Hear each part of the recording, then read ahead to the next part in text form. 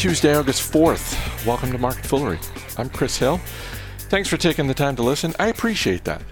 You could be listening to anything right now, and the fact that you're listening to this, it doesn't go unnoticed or unappreciated. I don't take it for granted, so thank you. Today I want to introduce you to a CEO named David Simnick. He runs Soapbox Soaps, a soap company. They recently started making hand sanitizer, and now Soapbox Soaps has blown up to become one of the top hand sanitizer brands in America. This is one of those situations where it's tempting to throw the phrase overnight success around. But to call Soapbox Soaps an overnight success would not only be incorrect, it also glosses over the journey and the mission of the company and its founders. There are a lot of reasons to like this company. There are a lot of reasons to root for this company. So here's my conversation with David Simnick, starting with asking him to take me back to the very beginning when he first got the idea to start a soap company.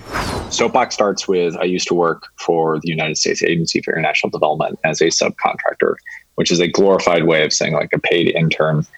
And my job there was to find chief of parties for new projects. And I did so much research about programs that I completed and realized that there was a dearth of focus on hygiene.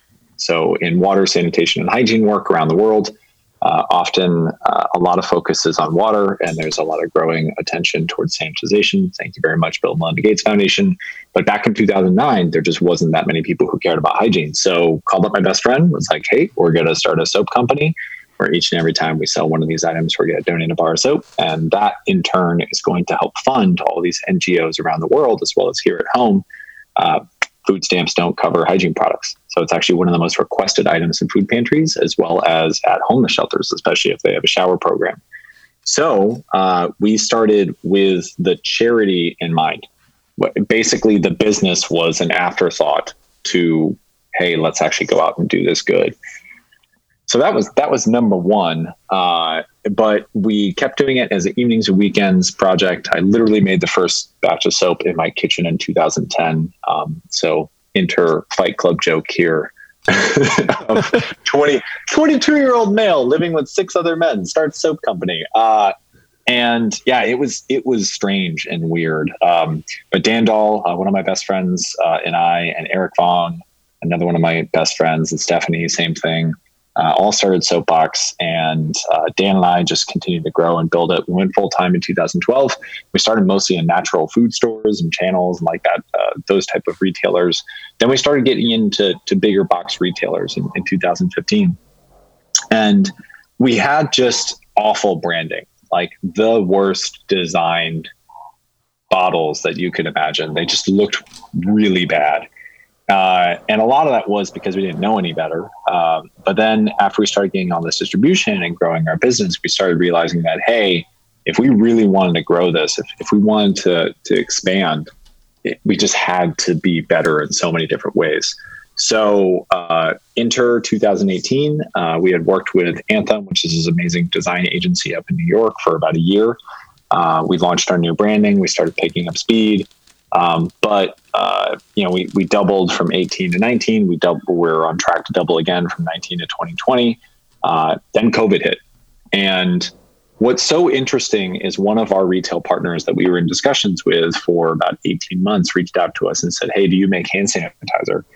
In February. And we're like, we've always known how, because it's been in the product pipeline.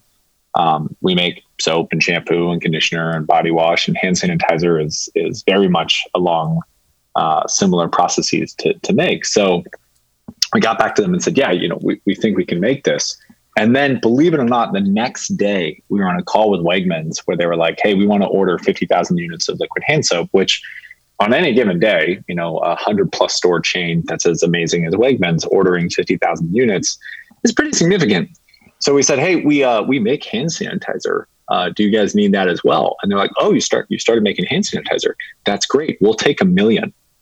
And we're like, what? So very quickly, we realized that, oh my gosh, we're absolutely in the hand sanitizer business now. So things kept on growing and building.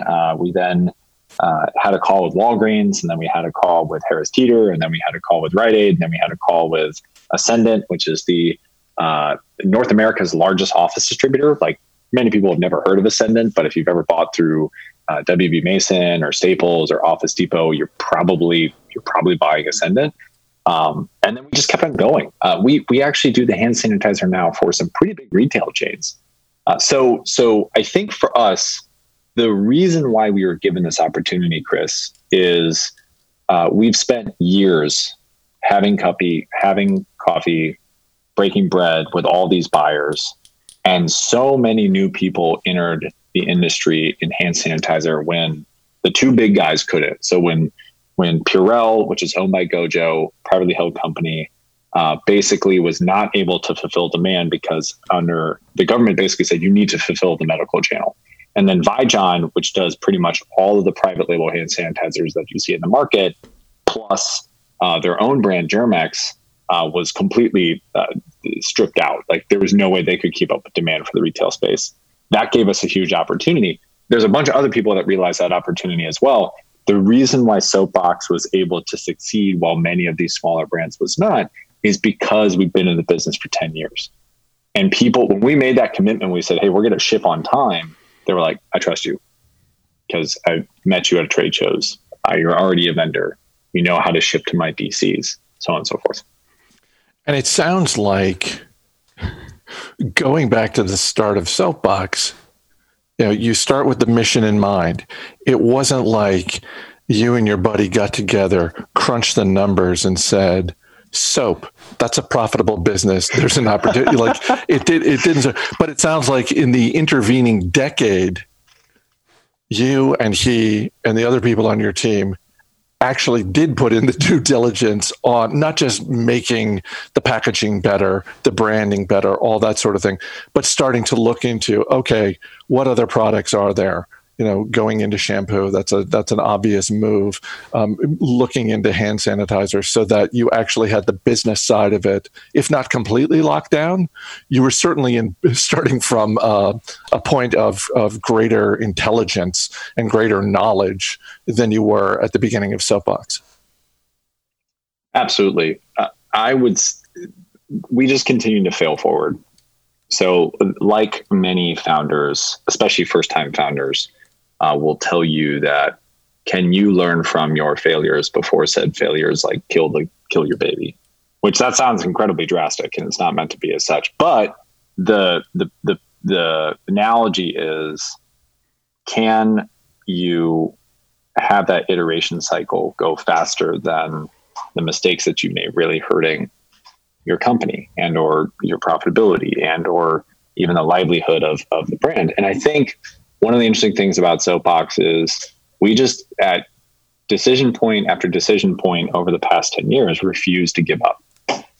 And Dan Dahl, who runs our whole supply chain and operations and product development, it's funny, like, don't take my word for it. Like, there are industry trade magazines that have called this a supply chain miracle because unlike other brands that buy a finished turnkey item from a potential supplier, we actually sourced pretty much everything for the cap and fill facilities that were creating these hand sanitizers for us.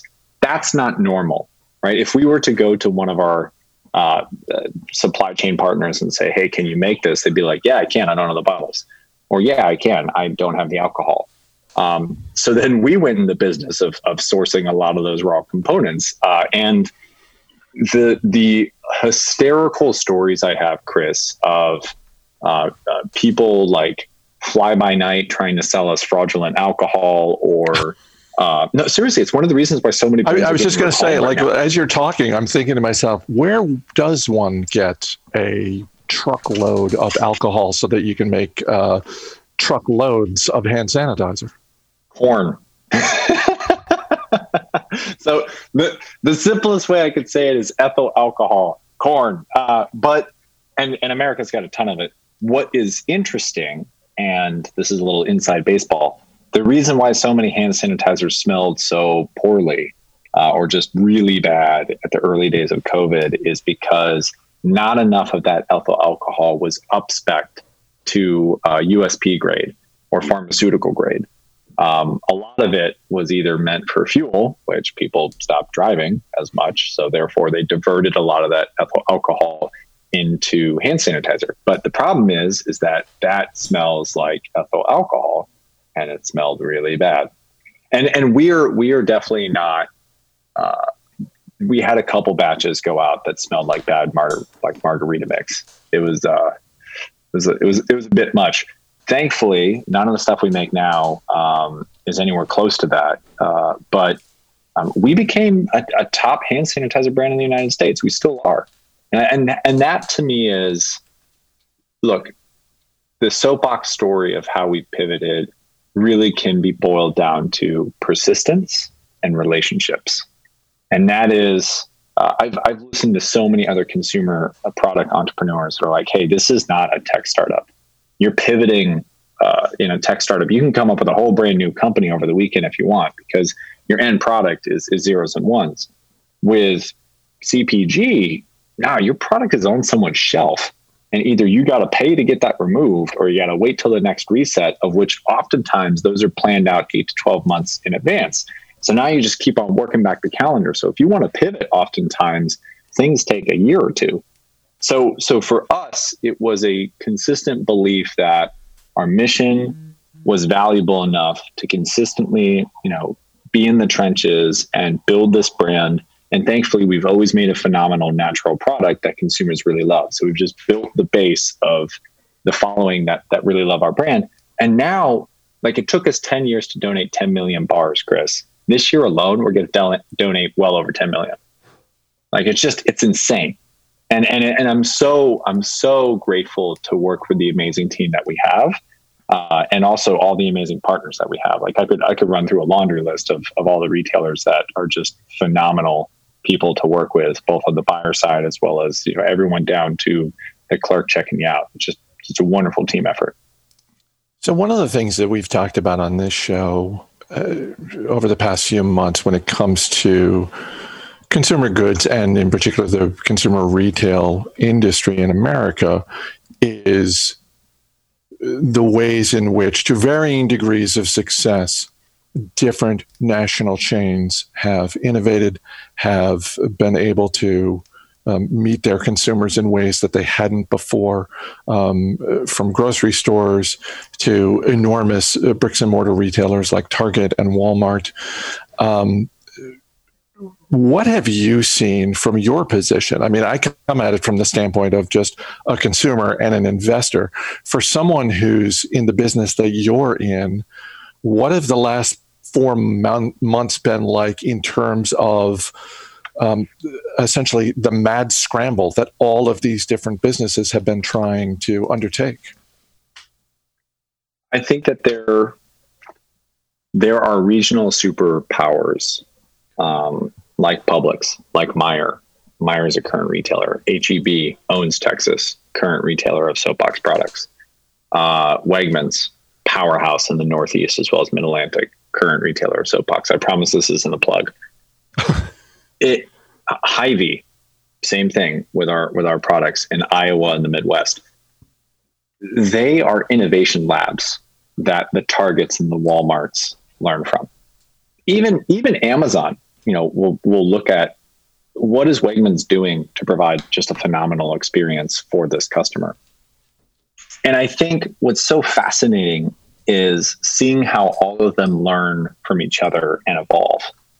And it's happening faster and faster. And none of what I'm about to say is going to be truly insightful, because what was 20 years ago or 30 years ago, the veterans that we have a part of our team are like, look, buying used to be about relationships. Now buying is much more about data and about, are you trading up the consumer? When someone buys a soapbox product, thankfully, one, we have double the loyalty than the category average. So we know that our mission of 1 for 1 isn't the reason she buys us the first time. It is absolutely the reason she buys us the second, the third, and the fourth time, which is phenomenal. Because when I'm able to go to a buyer and say, hey, I'm giving you better margin, we're able to do a lot of great work together in the world, as well as I have stickiness that's going to drive a customer back into your doors or back onto your website or order through your distribution.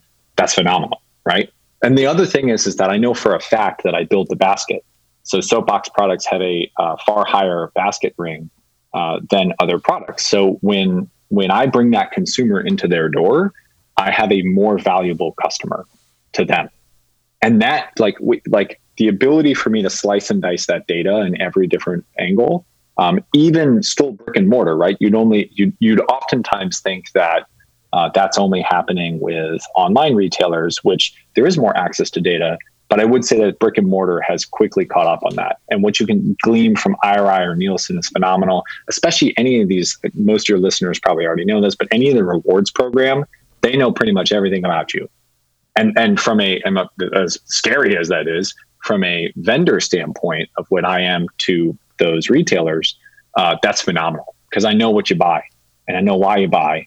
And I know that if you buy one of our products or one of our competitors, I know how to switch you over to us. Another thing we've seen over the last few months is, obviously the major consumer goods companies, they want to work with the major retailers, but we've also seen them pivoting to essentially beef up their own e-commerce efforts. I mentioned a couple of times, Pepsi coming out with snacks.com and just saying, hey, yes, we want you to go to the grocery store, and buy Frito-Lay products, but you can also buy it directly from us. How big a priority is that for you and your team to get people to go to your website? Or at this point in time, is that just not high on the priority list? I think so, Chris, phenomenal question. D2C is so fascinating. And as a challenger brand, because as a podcast, I'm doing air quotes. That's a funny way of saying we're small. It's a better version. Hey, we're a top 10 sanitizer brand in the United States, but still a challenger brand. What is fascinating to me is D2C is about shipping weight. Like that, if you're a consumer brand, shipping is everything because consumers have been trained by Amazon that you're getting free shipping. And if I'm shipping you a liter of shampoo, there's no way I'm making money at the price point that I want to sell it to you at. So we eat half the shipping. So like we just basically, anytime someone buys anything off our website, we're like, hey, our pledge to our consumer base is that half of this is on us. So the margins that I deal with already are pretty tight because we want to be a natural but yet accessible product. So we want to be pretty close to Dove and pretty close to soft soap. Like we want to offer a better product that's paraben free and EDTA free and free from dyes and other different colorants. And we don't test on animals. All these things that are near and dear to our heart. But yet we also don't want to have a price point where a consumer goes, I'll just go with the standard thing that my mom bought and my mom's mom bought before that. That being said, what we have seen is our D2C has just blown up because sometimes consumers don't want to leave. The moment we put something on Amazon, it sells out faster than we're able to replenish it. And we have such a loyal base that's going to our site. I think it is smart for any brand to think about how do you incorporate your own site and your own direct-to-consumer from the very get-go. And even if you don't have the economics to support it, you still need to be directly communicating with your customer. So for us, our site is more informational about the brand. And then we also offer him the opportunity to buy from the brand. But I think for us, it really comes down to I am shipping liquid from here to all over the country, and that is very expensive, and there are consumer expectations on that. Two more things, and then I'll let you get back to your actual job. I've been saying for a while on this show, with respect to Clorox, even though I don't own shares of Clorox, I cannot fathom that Clorox is not going to do more business in the next decade than they did in this past decade. Without revealing too much because obviously you're a private company. When you look at the next couple of years, is it all about the hand sanitizer? No, so everything we sell is up double digits. Most everything we sell is up at a SKU level. We have 120 SKUs now. So we launched over 30 SKUs in 3 months, which for any of those who know consumer, that's insane. Everything has exploded. And my favorite line to people who understand finance is, we will do more in profit this year than we expected to do in gross revenue. That's a good line. It's even better when it's true. It's crazy, Chris. There have been some people who have come sniffing in terms of, our interest, and we welcome those conversations. Being a private company allows you a lot of flexibility. We have amazing shareholders. We have mostly family offices that have backed us in our mission from the get-go. And what I say, the future of where we're going is we want to focus on creating natural products that are incredibly efficacious at making people truly healthy and safe. And that is our future. So where we see Soapbox going is continuing to build long-lasting, sustainable relationships with our retail partners, both offline and online. We've expanded into numerous other different channels. So I was talking about the office channel through Ascendant, as well as Staples and a bunch of other customers. I was talking about the growth into food service. There's a couple customers that have actually preferred that I do not name them. There is rapid growth in retail. What's so interesting about retail is you can just look at IRI or Nielsen, and it's basically a scorecard for the whole industry. And it's truly fun to be able to see a hockey stick and then know that anyone in this industry can see that same hockey stick. So that's been fun. But I for us, it is so refreshing knowing that one extra unit that we sell is not just one more natural product that we're able to offer our customer, but it also is one more unit that we can donate to our aid partners. And especially right now, as 501c3s and charitable efforts have really taken a hit on the amount of donations that have been coming through the door, we've been able to step up big time with them and say, look, your hygiene implementation budget, we got it. And we can actually double it or triple it. And that has been the best part of the job. Last thing, separate from all the work you've been doing over the past 4 months, what are you doing to stay sane during the pandemic? Or is there something you're watching on Netflix? Or you is it yoga? Is it crossword puzzles? What are you doing to take your mind off of work, to the extent that is even possible? The running joke in the office is that no one here has slept for a couple months. We think that there are incredible opportunities at hand, that a moment like this only comes one time, maybe twice in a company's history. And it is an absolute privilege and delight to just continue to work at building this so that we can do more good. There's a bunch of new products that we're launching in the coming weeks. There's a bunch of new retailers that we're launching in the coming weeks.